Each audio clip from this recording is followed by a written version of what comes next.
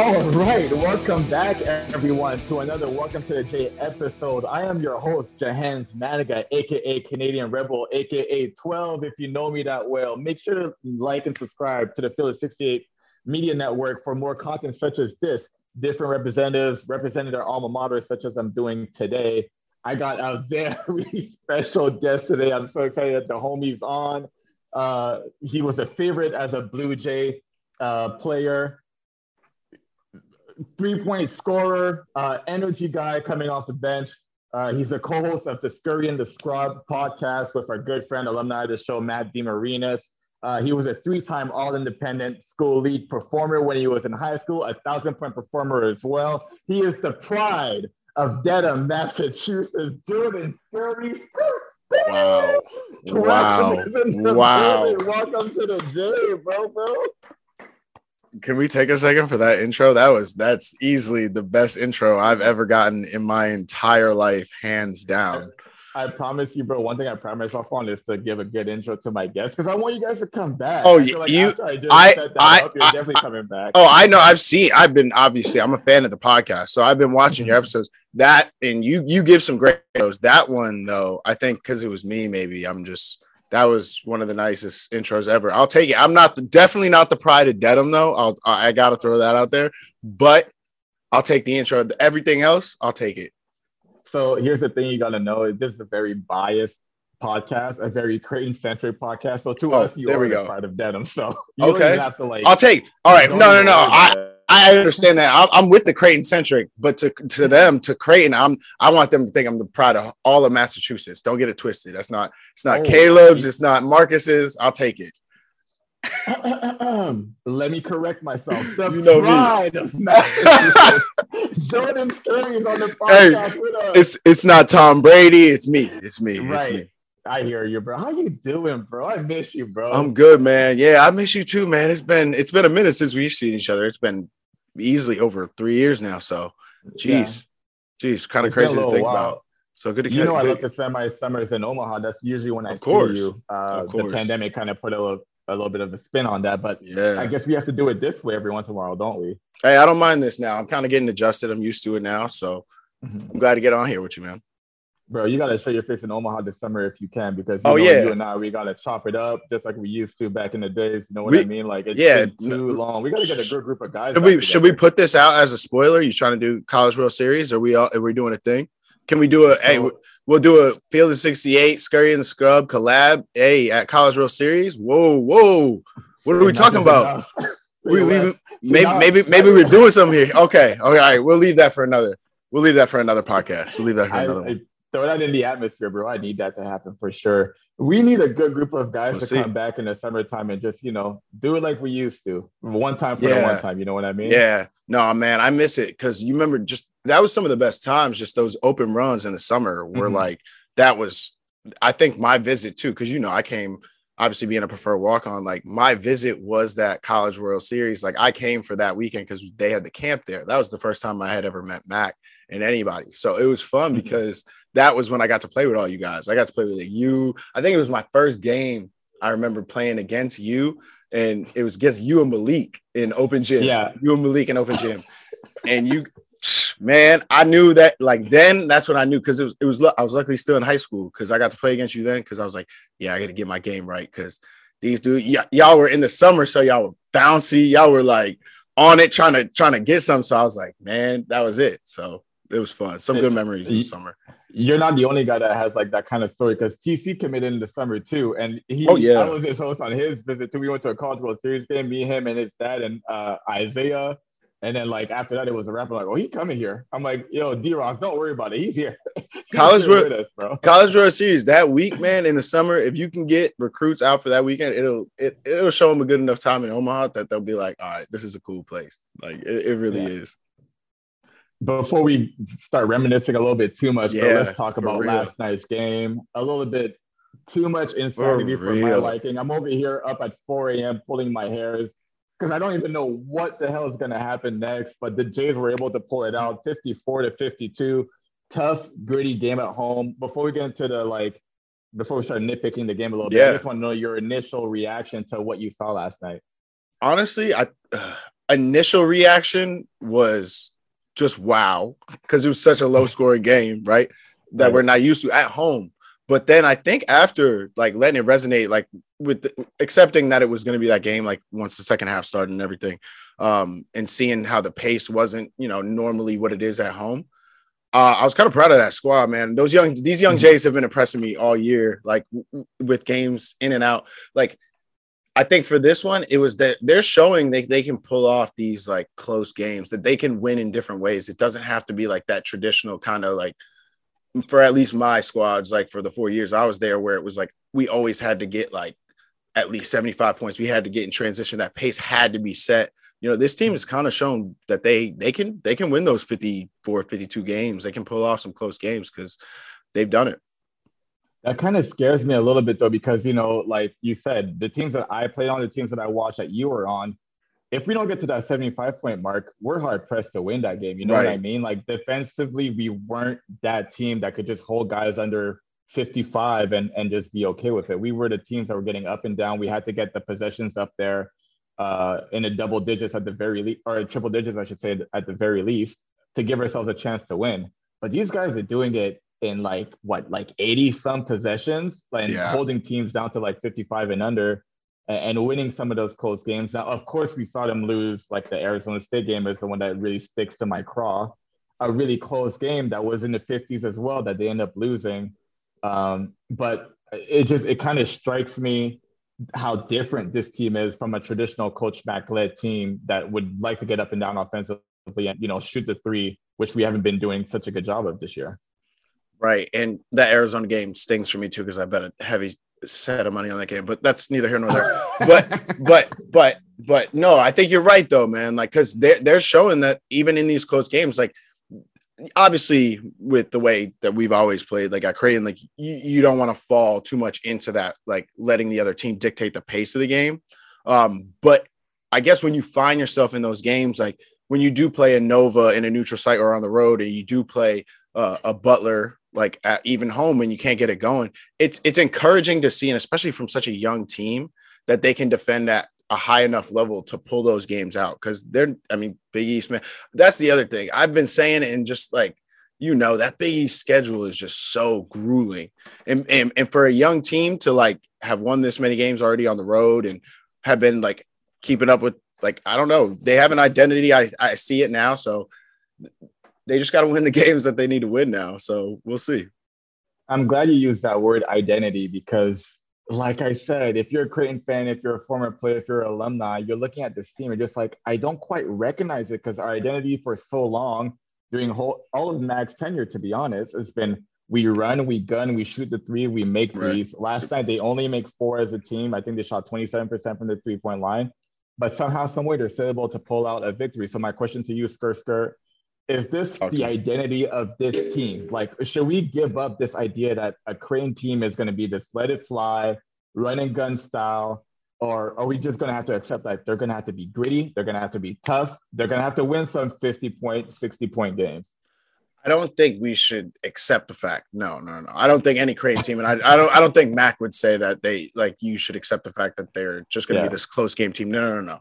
I think they want to play this way that we're saying that both of our like teams played, but they're capable of winning these close ones. I think obviously you don't want it to go that way, but it's nice to have confidence. And something Matt and I talk a lot about is just this idea of like collecting data we like to talk about, because it's like, winning games in different ways gives you confidence down the line. And I think like this team being so young and winning in so many different ways and being able to pull out these close games, not that it's their identity, but they should have confidence in it down the line, that it's like they were able to do that during the season when it was like even tougher because it was actually on the road and everything. So going into like this last half of the season, they should have confidence in that. And no, I guess it's not like abandon that identity, but I think this is just part of their identity that they are able to do that. So I think that's what it is. A couple of standout Jays. Arthur Kaluma, 16.7 rebounds. Ryan Hawkins, 15 points, 2 rebounds. Trey Alexander, who's just been his presence, he's just made itself be felt, be seen. 8 points, 3 rebounds off the bench. But more important than that is just his presence on the floor. He's been able to get into the paint, 2 feet jump stops, making good decisions out there. Uh, Talk to me about like those three guys, and obviously like they were the bulk of the J scoring in such a low scoring affair. But talk to me about those three guys in particular. Let's start with Arthur Kaluma. What did you see out there? Man, Arthur made some like I think it's so fun for me to watch the evolution of his game. Like I've been saying it to even Creighton fans, on Twitter and everything. They've just been like, you can tell that he's a freshman. There's such frustrating moments like when he scores 7 points only at Nova in the big game, but it's like, watch it, like his development, watch how he's seeing the game different. Like to see it game to game as someone who's like really watching it is very cool to see, because he's learned how to pick and choose his spots in the second half. And I think he's really developing as like a guy down the stretch where he can go get a bucket. Cause even in a close game like last night, you saw him when he had the mismatch when the big came out on him and he made a crazy crossover move, got to the lane and finished. I think between the leg and one. I think that was like with like 4 minutes left or so. That was like I saw it like in his eyes where he realized he was like, oh no, I'm gonna go get a bucket right here. So it's encouraging to see that from him. It's encouraging to see him kind of like grow as a player. He's learning what shots are, kind of his shots and when to attack better. So it's just fun to watch his just development as a freshman. I've been pretty critical of him, to be honest, because like again, he comes in with so much promise. You know what I mean? Like he's Coach Mac's highest rated recruit in Coach Mac's tenure as a Creighton head coach. So a lot of eyes are on him initially, and he just doesn't kind of hit the ground running the way you would think that he would want to. Obviously, I'm sure he has higher expectations of himself than anybody has for him. So you're right about like the gradual, like him getting better and better as the games go by. But I think for me, all I wanted to see is just a little bit more consistency. If at this point in your career, all you can give us is 8 points, 7 rebounds, do that every night. Like don't show us the nights where you give us 17 and another night you give us like 2, or like you give us like 9 rebounds and then you give us like 1. I just want to see more consistency from him. But you're right. Like I had to kind of take a step back and realize that, these guys are still 18 years old trying to figure it out. And it wasn't like I had all this game figured out too when I was 18 for sure. And this is kind of to go off that is because kind of what I've been saying a lot about this team in particular is, and I know you can attest to this, is it's different having like no real veterans who've gone through a Big East season and understand like how important January road games at Xavier and like little home games, like back-to-back home games are. Like just understanding that I think is huge. And I think this team not having that and like not having a lot of guys who have even like gone through like how your body feels after a Big East season, and like guys not telling you like, because I don't know where my body would be if I didn't have guys being like, all right, yo, this is a time in the middle of the season, we got to go hard, like get your body right for the end so you'll be healthy at the end of the season. Like, I don't know where I'd be. So it's like just even understanding those things are new for this team because they're so new to the Big East, new to, young. Bro, I agree. As you can see from the flag, I was a Valley boy to start. And I remember halfway through that Big East season, my senior year, which means I got to 3 years of Division I college basketball, my body still felt some type of way. So like, I definitely understand. That's why I'm saying like, it's up to me to like, I've been preaching exercising patience too, which is so funny. I've been saying it every single podcast. These guys, they're so talented. They're so good. So to give you a little bit more hope every once in a while, you know what I mean? Like Arthur Kaluma is definitely one of those guys for you where like, I see all the potential and I see all the promise. And maybe I'm thinking he should be a little bit more ahead of schedule, or maybe it's me just not recognizing where he's at right now. But I do agree with you. Like it's been impressive to see his development as the season's gone on. But I get you though. That's that consistency. And I like that point too. I think that's just like knowing yourself. And that's, to my point, just like that's the maturation of his game. I think when that clicks, when he finds how to be, because I think to what you're saying, I don't think he necessarily knows how to be that consistent yet. But I think once he figures that out, that's when he's going to tap into that level that we're talking about.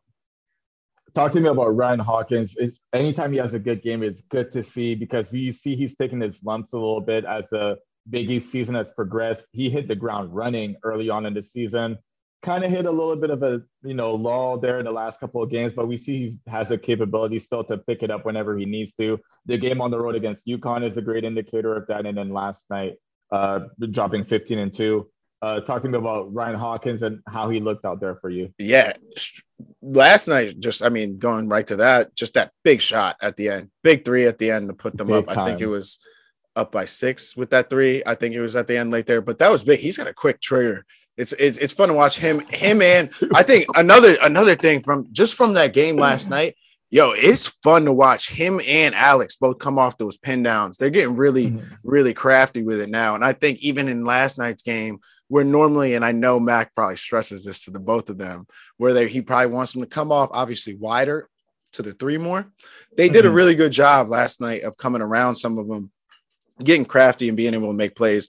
Ryan and Alex just in particular. But yeah, man, I think Ryan's been huge for this team.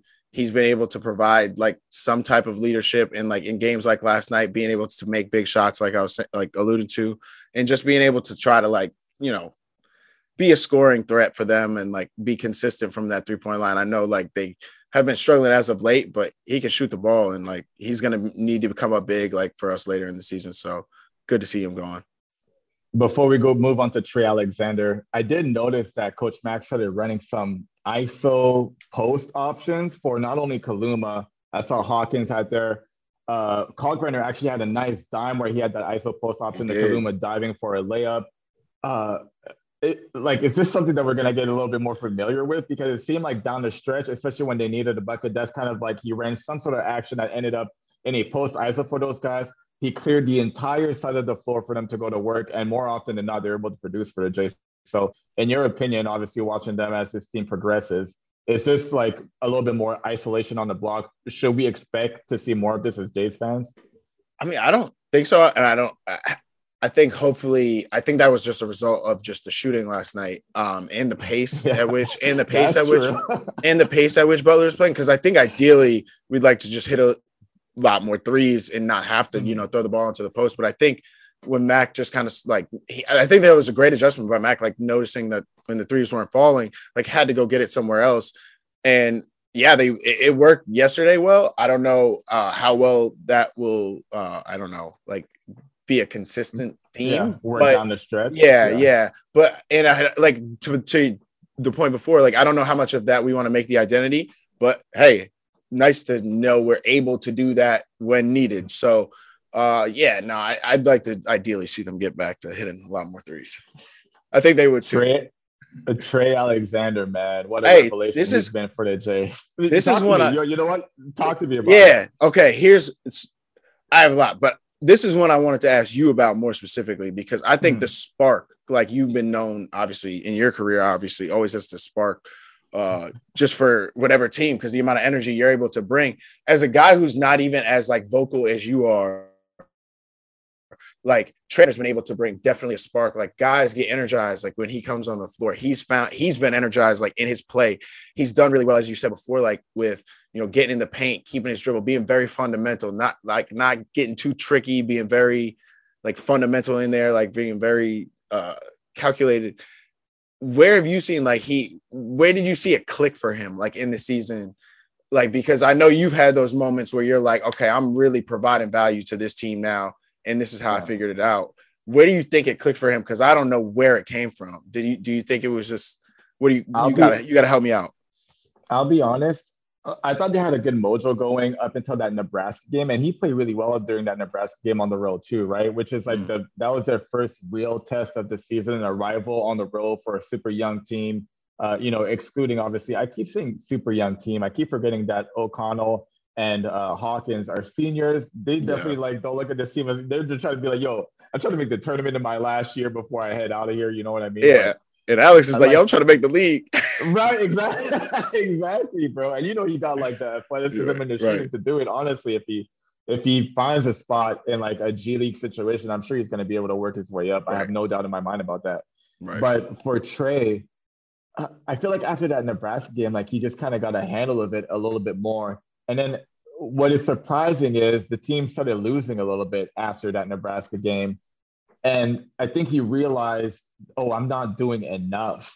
So you see, like after they came back from their Thanksgiving trip, uh, like the ball was in his hands a little bit more, and that's when I saw like he actually knows what he's doing because he was getting downhill, like I mentioned in the open. Like he gets on a 2 foot jump stop, he knows how to pivot out of there if he needs to. He's got a strong enough body, which is very impressive at that stage in his development to be able to like go up against bigger guys, protect the ball, and finish.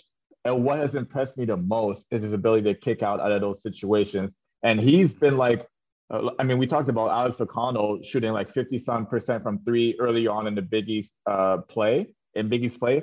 A lot of those shots, if you look back on the film, came from Trey going downhill, sucking in the defense, kicking it out, allowing O'Connell to get his feet set and to knock it down. So if I was to like pinpoint when it happened, I was gonna say like right after Thanksgiving is when I think Trey was like, I need to do a little bit more if we want to get back into our winning ways. And kudos to him because he took that responsibility on his shoulders. And obviously, he's been able to provide. But he's been such a revelation for the Jays. Obviously, he's won 2 Freshman of the Week awards so far. Him and Nemhard are kind of, going at it going at it for that award. I think actually Kaluma might get it this week and just kind of get his for the first time. But again, I want to hear your opinion on Trey because, like you said, like he's been so impressive. He's done so many good things. He's been a spark plug off the bench.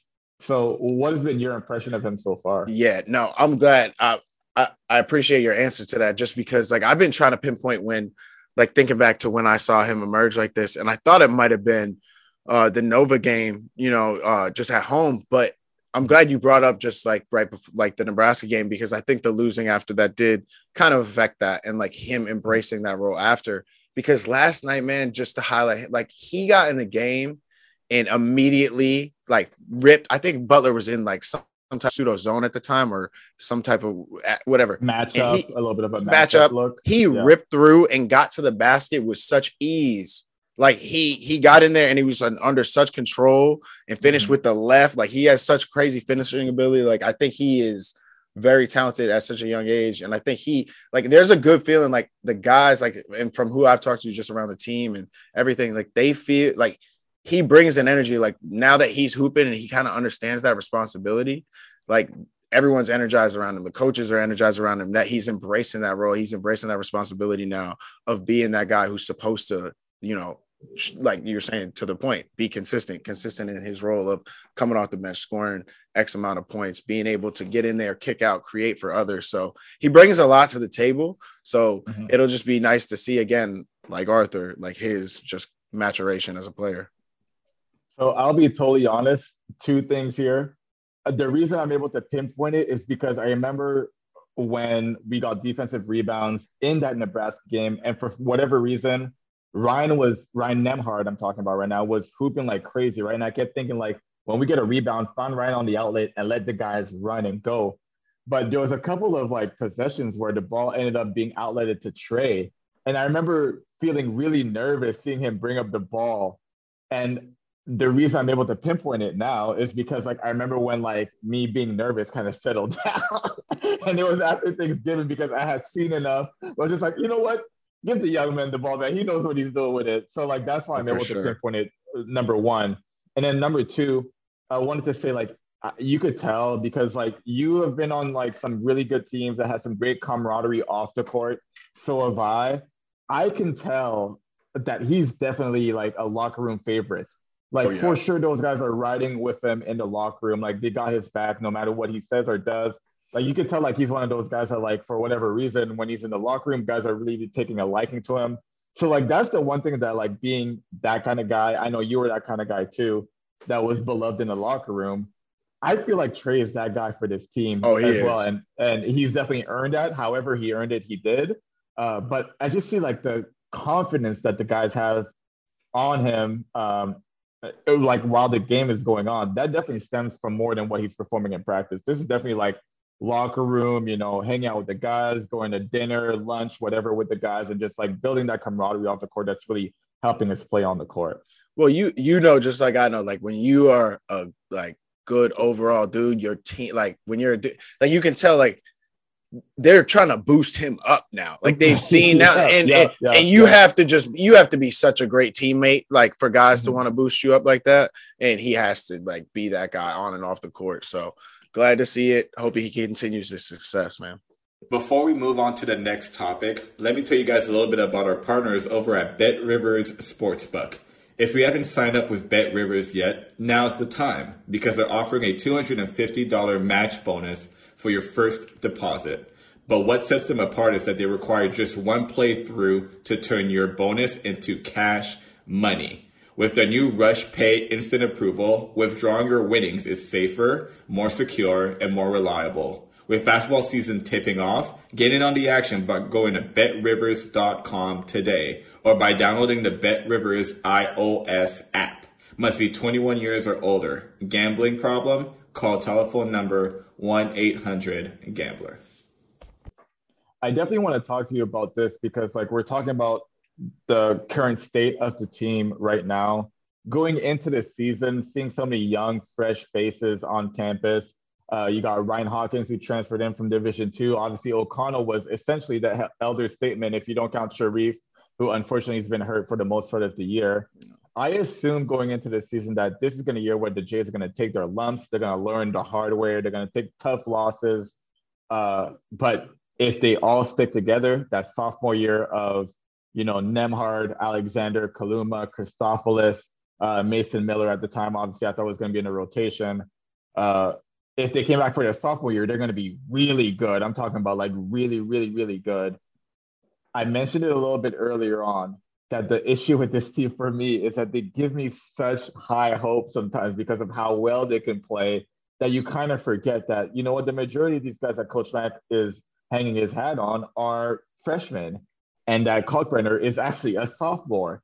And if you look back at last year, Christian Bishop took most of those minutes. Kalkbrenner really spelled him for about 10 to 12, maybe max 14 minutes a game. So what was your initial reaction going into the season and how has like the Jays play up to this point changed or maybe confirmed some of your assumptions going into the season? Yeah, I think I was kind of with you just in terms of, I was like, they're young. I didn't have the highest of expectations. I thought the pick 8, I didn't think that was like out, obviously, but you know how it. Hey, hold on. I don't want to interrupt you. Go ahead. I knew the Biggies fucked up when they did that because I'm like, Coach Mack is going to write that every day on the board. That's going to be motivation for the boys every single day. There's no way they're 8 or below. Like, there's no chance, right? Yeah, that never made sense to me. I never thought that low. I'll say that, but I didn't think they were young. And I thought, like they were going to take their bruises. I thought they were going to take some losses here and there, things would happen. But overall, I've been impressed. Like you're saying, like I knew if they stuck together and they all bought in and they had an identity. For me, it was if they could form their identity early and they could be like that Creighton identity of the run and gun, the flip ups, the transition, the defense, like everything, like obviously Mac wants them to be. I was like, okay, they could be ahead of schedule. They could be something serious this year. Yeah. And so, like you, I've been like very impressed early on and also like very disappointed at Arizona State. But, I just like it's just, yeah, they've been pretty up and down, but I think they're starting to figure out an identity I didn't think they might be able to pull off. Like I was saying, of being that team that is able to pull off like, low scoring tie. Yeah, like the low scoring tie. Like I'm just not accustomed to it as a great team. So I'm like, they're able to do it. And so I don't know, maybe I'm just being an optimist here, but hey, I think they can, like, if that's their identity and they can ride with that, they can be impressive. But I don't know. Right now, they're kind of just like a little above where I thought they would be. I'll say that. Mm-hmm. Like that. I think that's a good place to put them. To speak on your optimism, bro, this is the place for it because if anybody who's been paying attention to this podcast, this is the most biased creative podcast. I love it. I love it. Jack, our producer, who's working, the board behind the scenes right now. When we had our little podcast last week, I told him straight up, I'm gonna do a bracket where the Jays win it all. So like, I always do. It's a thing we all do, right? No. I think we all do that. It's like I thought it was universal, but I remember a couple of years ago I put on my Twitter And people were like, "Oh, that's blasphemous! Like, we know you love the Jays, we love the Jays too, but don't." I'm like, "Come on, what do you mean? You gotta You're at on least my make side about one. this." Yeah, you always gotta make one. You always gotta make one. I'm with you. I'm I, riding with you. I'll be honest. I make like four. Oh no, I make a couple, but I always make one that's just Creighton. It's always one Yeah. that's just Creighton. I make like four when Creighton wins. That's what I'm trying to tell you. Oh wow. You have a whole like a Creightonology. It's a different path of how they get there, but like they'd be winning at the end. All right, word. You have to do a Creighton bracketology show then on the Field of 68 Media. You have to do a whole. No, I need to get that done. I swear to God, Jeff Goodman, like when I said that in our Field of 68 Media group chat last year, was just like no chance in hell. But I mean, that's all good too. I ride for my boys, man. I'm telling you, they give me such hope sometimes too. And especially like, I mean, let's go back to last year's team, who was a Sweet 16 team. Who, you know what? I kind of want to get into this as well, so we might as well do it now. You're on a couple of like the more historic recent teams. Before we started recording, you and I talked about, you know, like how it went down in the Big East championship when you guys got pulled off the floor and all that stuff. That was essentially your last game as a Creighton Blue Jay. I just want to know, you know, from the horse's mouth, what was your feelings of that game? And obviously, like, you think that it might not be done yet, to find out the next week that the entire season is now a wash. And, you know, that is how your career ends. How tough was it, especially coming off the week before where you were at home against Seton Hall, clinch a Big East regular season championship? You basically go out on top, and then everything just kind of goes down the drain due to COVID. Yeah, honestly, I don't even – that's a hard one to answer, to be honest. Like, because in the moment, it was different. Like, when the season ended, everything, and I'm trying to think and like when it hit me, because honestly, it didn't even all hit me until I was really like on that flight home. Cause like we flew back to Omaha after, you know, the garden was clear. We ended at halftime, right? Like we go back to a hotel room. I said about my family. They tell us like, you either can go home, like from here, or you can go back to Omaha. And I'm like, going back to Omaha, man, the gym's there. What do you mean? Like, right. And so I go back. You're still thinking like, yeah, I'm still thinking I got like, it doesn't matter if there's a game or not tomorrow. It's like, you still got to get in the gym, whatever.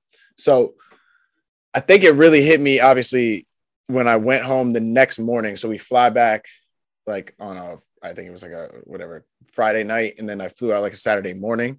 And then I was on my flight home. I get back and I think it all hit me then, because that's when I was like, oh, wow, there's really like this, the season was over, but it wasn't like the season was over because I was kind of riding on that Seton Hall game, you know, like that was my senior night, like had a lot of family, had like, I was still riding off the high that was that, but it was like over. So it really didn't hit me, I want to say, until like graduation when I didn't walk, that I was like, wow, that's kind of really how it ended. Yeah. Like about May of that year, that's when it hit, and I was like, wow, this is really how it just ends. So yeah, no, it was weird, man. And it was weird to get the email, like, you know, like, so I came back even when the season ends a week later, I'm like, all right, I'm still go back for graduation, still go back senior spring. You know me, I'm like, hey, senior spring. Yeah. Oh, team ready. You already know what it is. I'm in the wire. I got the wire. I'm like, yo, we in the wire senior spring. Yo, we good.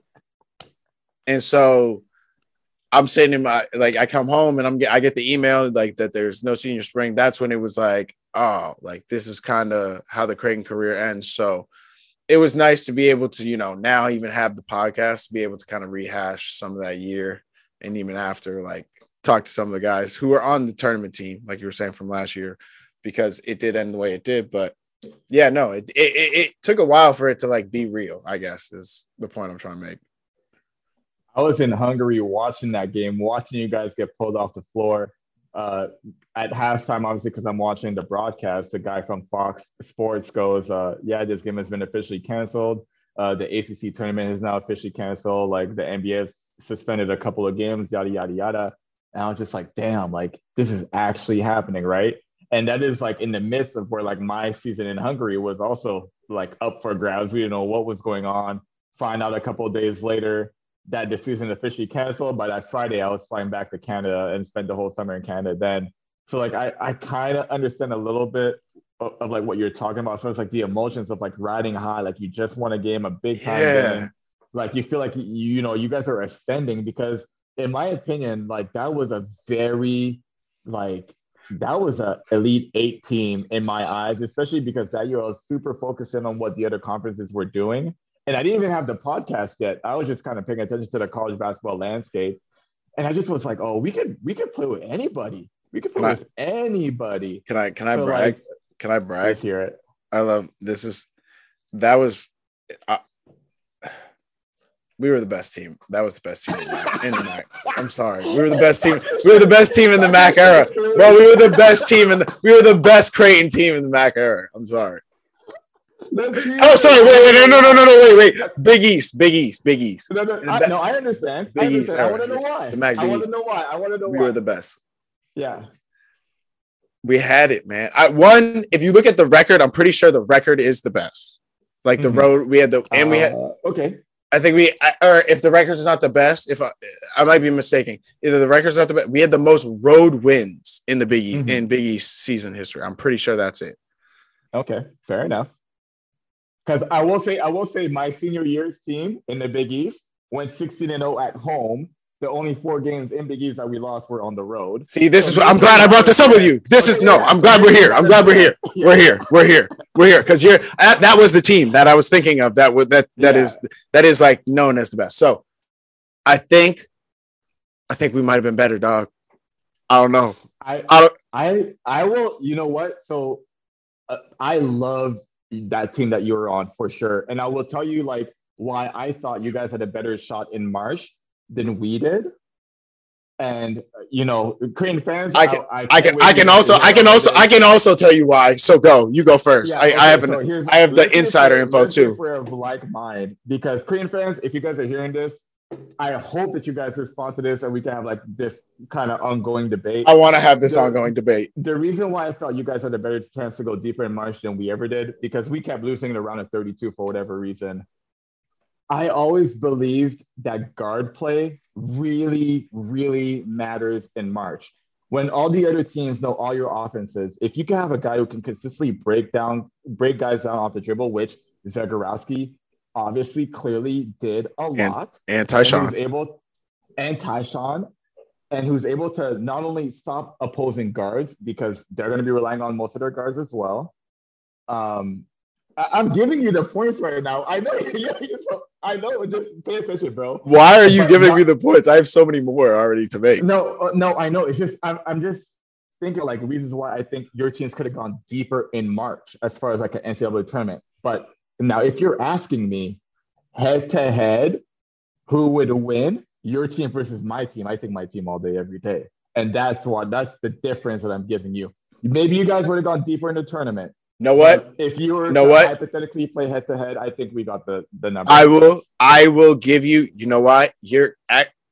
Because you were so nice in giving me the points of why my team would have gone deeper in March. Because you're absolutely right, and I'll add to that in a second. I'll give you the reason your team would have beat my head to head. Well, reasons. Doug, we had nobody to guard him. We wouldn't have. And then 2, that team defensively. In a game, in a game with you, y'all had the defense for Tyshawn, Mitch Marcus. Y'all kind of maybe. I'll give it to you. We'll see. We'll split the difference a little. I'll give that to you if we can, because we can agree on that. My team would have got deeper in the tournament and the only reason I say is support this too. Tyshawn Alexander got robbed of Defensive Player of the Year that year. Oh, I know. And as a guy who feels like he certainly got robbed of Defensive Player of the Year his senior year too, trust me, I was riding for them for sure, bro. Trust me. I appreciate individual good defense. And I think what gets lost in translation a little bit is guys who get high blocks or high steals automatically get funneled as good defensive players. I don't believe that to be true. I believe that if you look at the tape and you pay attention to what a guy does on a night in, night out basis, his ability to stop the dribble, to be in good help situations, to be the anchor defensively, and especially in Tyshawn's case, and I'll also say in my case a little bit, because I need to boast about this a little bit, I was very proud of what I did defensively as a guy that was always challenged to be placed on the best offensive player on the other team. who was normally a guard or a wing. You know, I felt So like was Ty. those guys got robbed too. Kyrie got robbed a little bit too. That first year, I think he won it twice after that. He won it twice. Even that freshman year, like Kyrie was Ty should have putting won guys in a blender, bro. Trust me. If you look up the numbers, Matt, we had an episode last year, kind of when we went over the numbers in our COVID week. But Tyshawn was, and I know too, because scout team. Yo, I was Miles Powell. In scout team. That was me. Tyshawn gave me fits. He understood angles. Like he's annoying like you when you're in the gap and I know you're over there and I see enough room. And so I thought, but I don't understand how quick you are to that gap. He was that way. He was that way where it's so annoying that it's like, yo, this dude has a knack. Like he was leading for the majority. I'm pretty sure for the majority of like that season, he was leading the conference in steals until someone had like a crazy stretch with like 8 like a 5 steal game, 3 nights in a row. Something. Like that, And so because he was getting crazy, like he was just in the gaps and he had been in the, how it is when you're have that many years under max offense, like you really get an idea of like where to be in those gaps and how to be in help. So he adapted that. And so that's why, yeah, man, we had that. And the last point I do want to make to that is we were healthy. Like that was the Jeremy year, man. Like that was the year of I will say, and I've said this before, I was in the best shape of my life that like at the end of that year, because I was not only because physically, obviously, like the amount we run, you're always in great shape, but it was because I felt like better. We weren't like back squatting or anything like that anymore. Like we were like stretching like crazy every time we would have like, that's when Jeremy started rolling us out on the table and everything. Like, that's why I thought we were so healthy at the end of that year. We were excited. Like we all were like Final Four.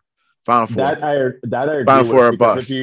If you look at my 2013-2014 team, my senior year, Grant Gibbs was coming off of, he came early from having his kneecap put out of place essentially. Ethan Rogge and Grant Gibbs weren't practicing. They were only playing games. They only did walkthrough practice because like their knees couldn't hold it anymore. And then like, again, the reason why I gave you guys the edge of going deeper in March for sure is because us having an offense that like obviously was very Doug McDermott reliant, which was a good thing for us in the regular season. Teams really, really keyed in on that. And like, no knock on myself or on Austin Chapman. At that point in our development, we weren't ready to like take the low whenever Doug got taken out of games, which I hate to admit it, looking back on it, obviously, like you think you're the man when you're in that situation. But when I look back on some of those games, I'm just like, damn, like I could have been better for the team. And like those 1-2 games when Doug really got taken away. So that's why I stress the fact that Marcus, Tyshawn, Mitch really handled the ball. You had Denzel coming off the bench. And Damian Jefferson. Yeah. DJ going crazy, bro. You know what I mean? So like knowing that like that's who was handling the ball for the majority of the season, you guys were, in my opinion, better situated to deal with the pressure that comes with March, because you didn't have to run sets for those guys necessarily for them to get like good looks. We ran sets for Doug, and then obviously we had a little bit more like freestyle when we got stops. Coach Matt gave us the ability to just go down and create shots for ourselves. But the majority of it was, let's run our initial action for Doug, and then on the backside of that, guys will eat, which we all did. But that's also the reason why I'm saying like you guys definitely had a better maybe tournament team in my opinion, and it was just kind of sad to see that it didn't happen that way. And we can always kind of wonder, but bro, one game ain't no chance you guys got us. Hey, I don't know. We can see. Let's roll it out because that we were deep, man. Yeah, hypothetical. We got to get everyone in on this. We got to get everybody from those two squads opinions on who will win and get the numbers on it. We'll see. We'll have an ongoing combo. Hey, look, this is an outgoing. This from me and Scurry. Yes. You guys got to come back this summertime. Yeah. Like, let's do a little alumni weekend. This is Big 12 energy. Big 12 energy. We're gonna get the squad back together for a big debate. Yep. Yep. I love that we're talking about this right now because I definitely wondered. Like, I always want to stack my teams up, even like the guys who were before me, the Kyle Korver years, the Anthony Tolliver years. Like, I always wonder, like, what would it look like if we actually had a chance to play their best year versus our best Hey, year? And I love to actually, have this conversation. I got a good story for you. Yeah, So actually before, like obviously we just talked about the summertime, the runs in the summer and how fun those were, right? So back to my senior year for Kyle Korver's, he had that weekend. I think it was like that he was being honored, like jersey return, yeah. something like that. No, he had Or the Hall of Fame. Hall of he was Fame. That's what it was. Hall of inducted in the Fame. Hall of Fame. Yeah. So he had the Hall of Fame weekend, right? So Anthony Tolliver, everyone comes back. So that's my senior year. So that's before like the year we just talked about. Anthony Tolliver's playing pickup with all of us. A bunch of alumni come back. Yeah. So I'm butchering the story now because I forget his name, but we're playing and it's our like team, and so I'm on the squad. And so it's Tyshawn, like me, a couple other guys, and then we're going against Tolliver and some of his like squad. And Tyshawn's like killing whatever, and then he like calls a foul, whatever, and then so like Tyshawn calls a foul on their team, and then they're like, man, that ain't a foul, Yeah, blah blah blah. Right. And then Ty's like, come on, man, that's a foul. And then Tolliver's walking near me, and I'm laughing, right? And I'm like, oh, that's Ty. And then they come back down, and whoever their like killer was from their squad called Ty out and was like, yeah, that was a foul. Come out here. Young boy. I forget who it was. Bro. He did a tween, pull up, like old head, like acting like they're going to get busy and go to the basket on you, and then they just shoot. Mean. You could tell you at Bot, though. Hit the shot, and we're running down the other side, and Tyler tasked me, and he goes, that's so-and-so. And I was like, see, these old heads, they laugh at us. I know they laugh at us when we think we the shit. Like, I know they laugh at us like, nah, we was the shit too, young bloods. We was the shit too. That's so funny because history literally repeats itself. I can tell you the exact same story, but with another dude calling out like Josh Jones when Kyle Korver used to come back and do the golf outings, raising money, fundraising outings, whatever. They would like get their squad together and play against us. Which, I mean, you brought up that story. I have a similar story, but I'll just say another one. Watching Kyle work out after we played 5-on-5 for like about an hour. So he had his own guy there, and he was just getting some shots up. And, I was a sophomore. I think I was going to my sophomore year that year. I remember sitting down because I was just like, yo, we're in the old gym. You don't even know about the old gym, do you? Like, you don't even know, what? Bro. I had classes in the old gym.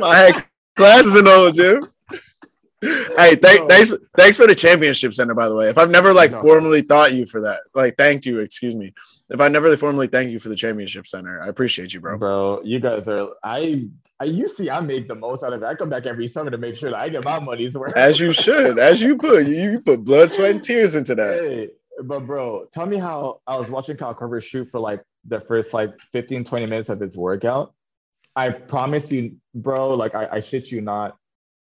Kyle Korver hit like 75 to 80 shots in a row, like no lie in a row. If he didn't make them all in a row, if my memory doesn't serve me correctly, he might have missed like one or two in like that stretch of like 80 some shots. He missed 2 shots in a row and like was the most upset individual I had ever seen. And I remember thinking to myself, like going into that sophomore year, like, okay, like this is what it looks like. Like someone who like knows what his job is, like his confidence in his own ability because of all the work that he's put in, he has the right to be upset about missing 2 shots in a row. When I get mad about missing 3, 4, 5 shots in a row, bro, like I got no right because like that's what it looks like. Because that dude made like, I swear to you, bro, like 80 shots. And like I said, like if my memory doesn't serve me correctly, he might have missed 1 or 2 in that stretch. But when he missed 2 in a row, all hell broke loose. He was like, damn it, Kyle. Come on, Kyle, focus, Kyle. Like talking to himself, like bigging himself up. And I remember thinking like, that's the attitude that you got to have for real, You know what's crazy though? As you're telling this story, you know who I'm actually picturing in my head? And this is the dope thing about Creighton. This was so dope about Creighton. You know who that was? Like for me though, and like you're saying how history repeats itself to my story? That was Mitch, bro. And before Mitch, you know who that probably was? Doug. So like Doug and Ethan. Yeah, for exactly. sure. And Ethan, right? Exactly. Yeah. So it's just like, and Isaiah, like all these guys, like, you know, we can go down the list. Like it's cool to see that that's like been a consistent thing. And that's what's always been nice about like a place like Creighton. Like you get to see those guys like who really put that work in and really are at that level. Like you have access to it and you can see those dudes. Cause like I remember watching Doug come back and work out with Preston and be on the same type of time, like where like dudes would be talking, like there would be music on and whatever. And he would come in for his workout and he would be like, nah, cut the music off. Yeah, cut the music off. Cut the music off. Let me just get my 30 minutes, cut the music off. Like I'll shoot after, you can cut the music on, but like let me get my time. So yeah, man, it's that is the dope thing about Creighton, that it's like it exposes you to those, you know, older generations that, you know, that's how it trickles down. As you brought up Mitch, bro, the reason I started laughing is because like we talked about like Ethan and Doug being those type of guys too. I remember, and I don't know, maybe you have a similar story. I remember hating like pairing up with Ethan as like shooting partners. Like let's just say like you get into a workout and it's like you and Ethan in one basket and like two other people at another. Because Ethan would literally make like 15 in a row. And then when it's your turn to like shoot your 15, he'd be like, damn, Jay, you're making me run all over the place. And I only missed like 3 shots out of like the 15. But because he was so cash, just going straight up and down the net, you just literally like, as I'm standing right here is how I'm like underneath the basket because I know exactly where the ball's going every time. But if you miss 2-3 shots shooting with Ethan, he'll make you feel bad about it, all of that. Bro, you bringing out pain for me because this, you want to know why? Because my freshman year, mind you, my freshman year was crazy because my freshman class was just, you know, me, Davion, and Kobe, right?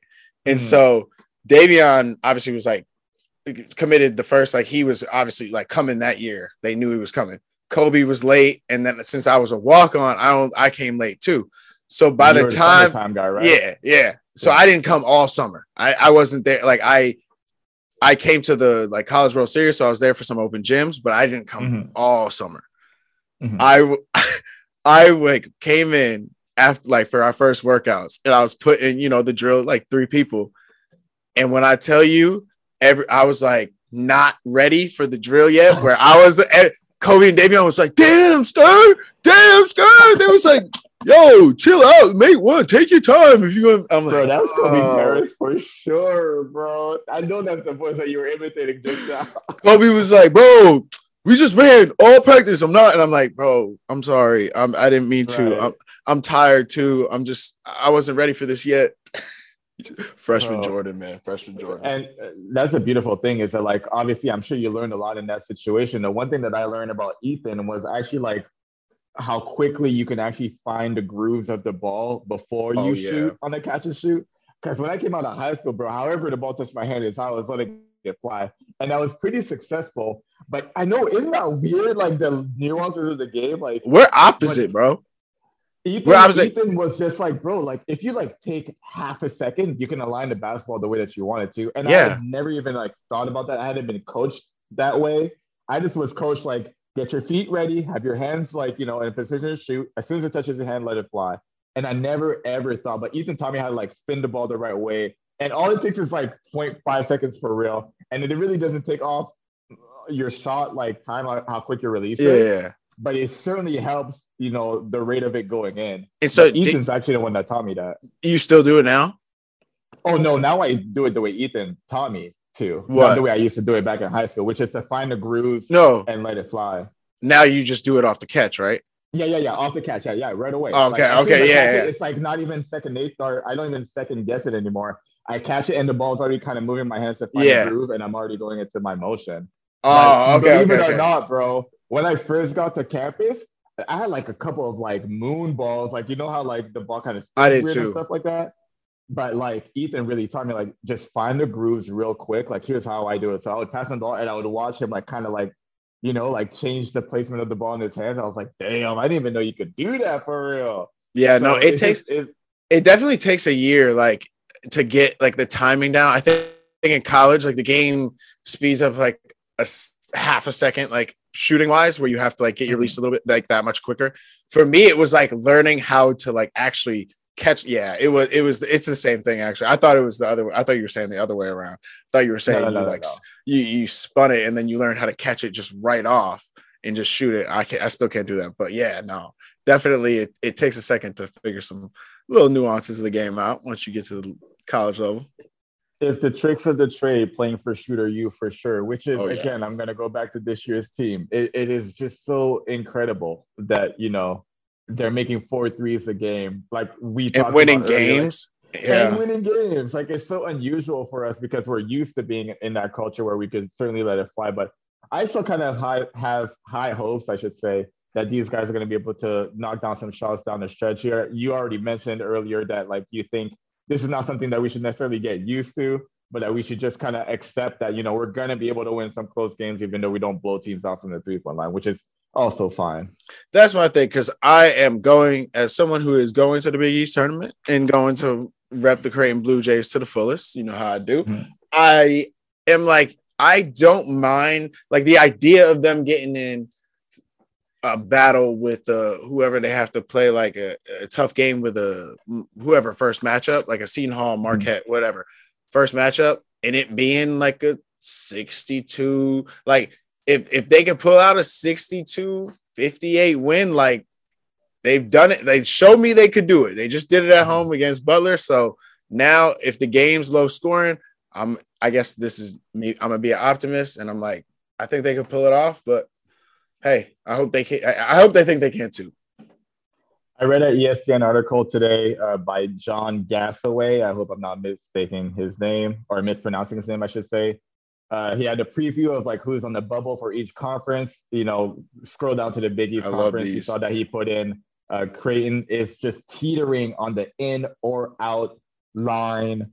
My opinion is that this team is for sure an at-large team, especially if they're able to maintain a top 5 position in the Big East standings. What say you, Jordan Scurry? Top 5, are the Jays going to be an at-large team for sure, or do you think they're going to have to do a little bit more in the Big East tournament in order to really secure that bid into the NCAA tournament?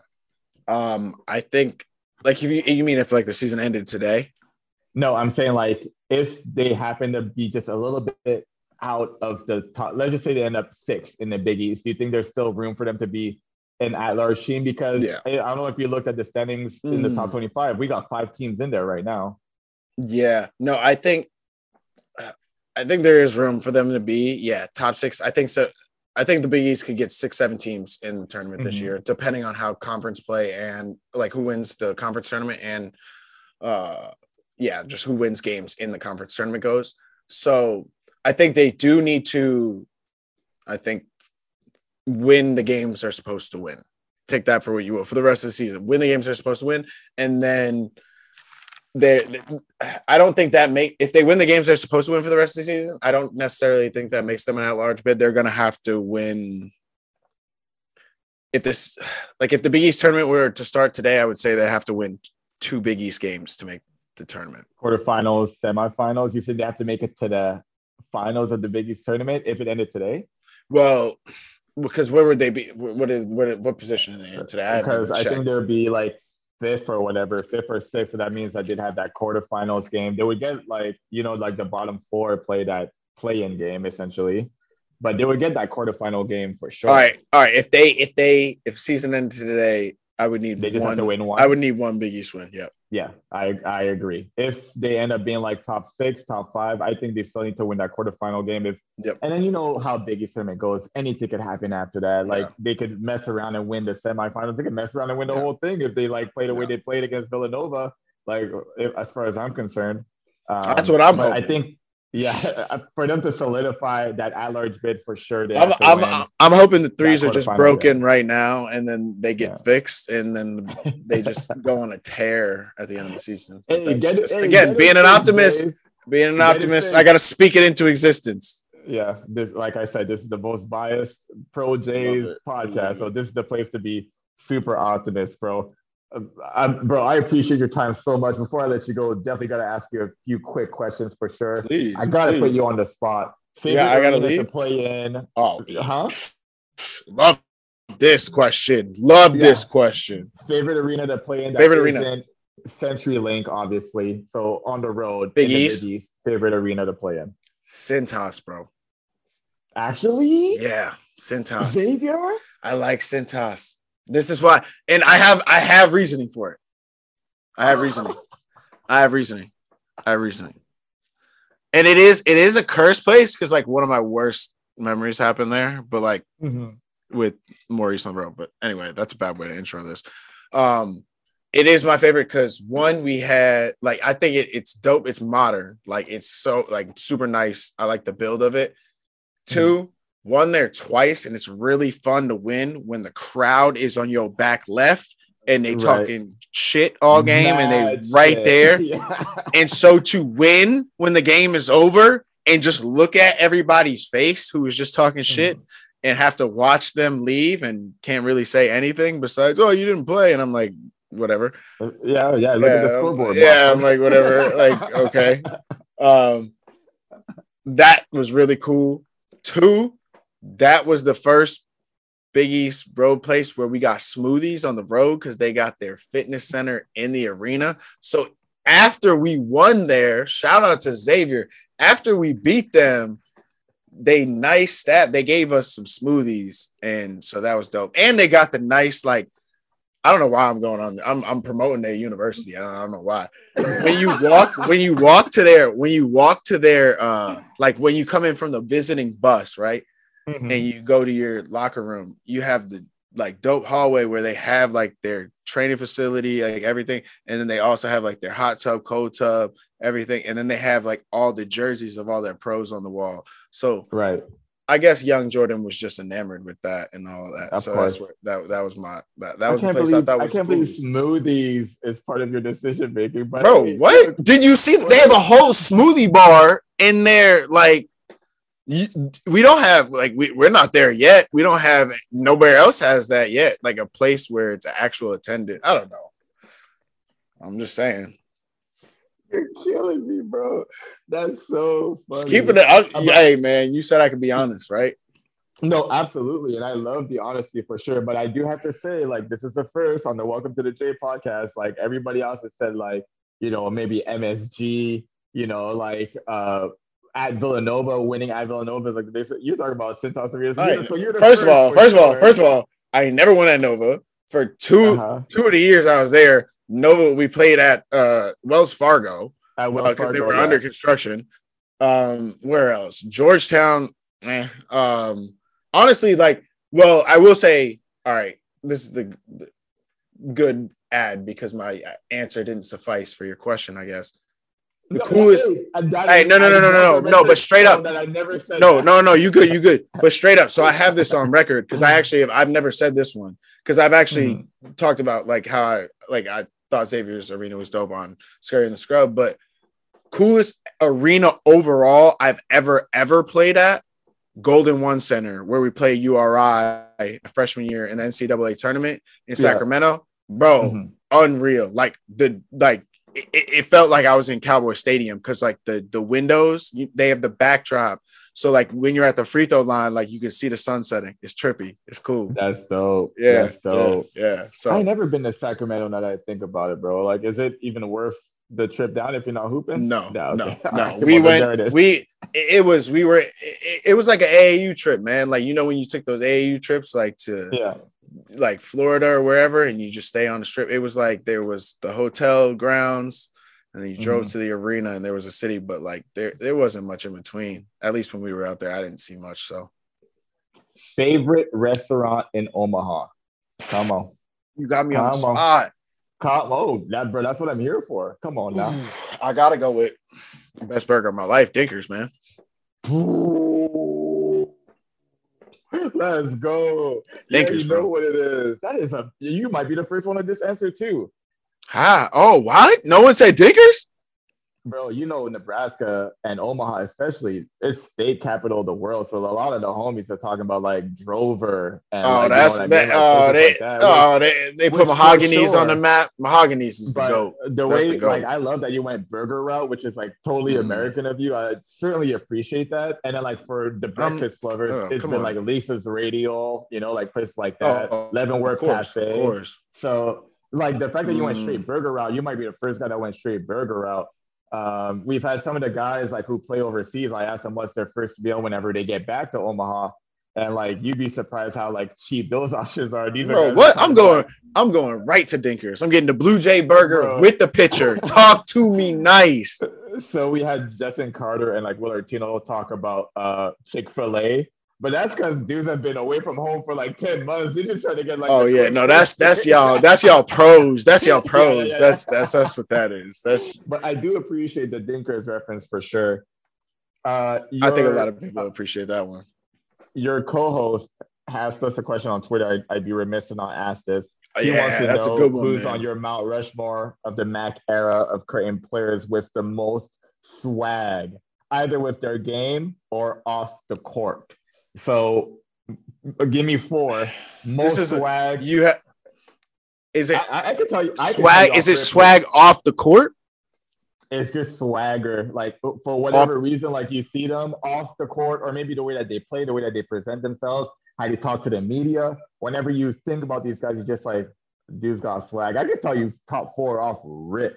Go. I can tell you that much. You got it? Go ahead. You got off rip. I don't have off rip, so go ahead. Number one, all-star DJ. Bro, DJ's got swag. You know me, I'm a sneakerhead. DJ sneaker game is crazy. I remember when he was on the podcast, like that's one of the first things we talked about. Just like, bro, what you got going for him, like for the rest of the year? And he had told me at the time, like, hey, pay attention to what I got going on. Homie started bringing out some exclusive Kyrie, some exclusive Kobe's. I was like, yeah, that's swag. And like the thing I love most about DJ is like he's kind of an introvert in the sense of like he's not like too loud or like he's not like a social media presence per se, but he lets his play do the talking. And he lets his like fits do the talking. So that's facts. Really, that's facts. Really like. So yo, I raised DJ. Do you agree with that? Would you put him? I'll put DJ on mine too. Also, because I'll add he has the cool factor. Like because you didn't go to school with him, yo. When he has that factor, like when he's in your class, like people used to make the like joke obviously about Michael Jordan. And I joke with him because I talk about he looks like young Michael all the time. I used to call him young Michael. But anyway, you could tell when he's in your class, man, like he is somebody. Like when you in class with dude, like everybody looks at him in class like, oh no, he's somebody. That's somebody. Right. Like he's somebody. He gets that cool factor. So he's on there. He's on there. We'll put him on there. And for me, obviously, you didn't go to school with this guy, Austin Chapman, bro. Austin Chapman is the coolest cat you've seen thus far. I'm talking about. No, I knew Chat was the first dude I seen work out with an Apple Watch on. That's how I knew he was cool, bro. That's how I knew he was cool, bro. Chat is on his own deal all the time, all day, every day. How about I tell you, like, Chat is the dude who actually introduced me that like Nike trainers could be fashionable. Like he came out with like some Nike free runs. I was just like, damn, where'd you get those? He had like the rainbow joints. I'm like, I need a couple pair of those. You know what I mean? And he's just always so low key with his swag. But every time you looked at him, you're just like, yo, homie over there doing something different. And like, you always kind of wanted to know, like, hey, what you wearing, bro? Like, what's that? And he'd be like, oh, this ain't none. You know what I mean? Like another like kind of introvert who's not super loud, like as far as like, you know, what he does in front of people. But like Austin is like super low key. He keeps to himself, which I actually love about him. But like his swag is undeniable. So he would be number 2 for me. All right. Now I think I know where you're going with this. So who you got next?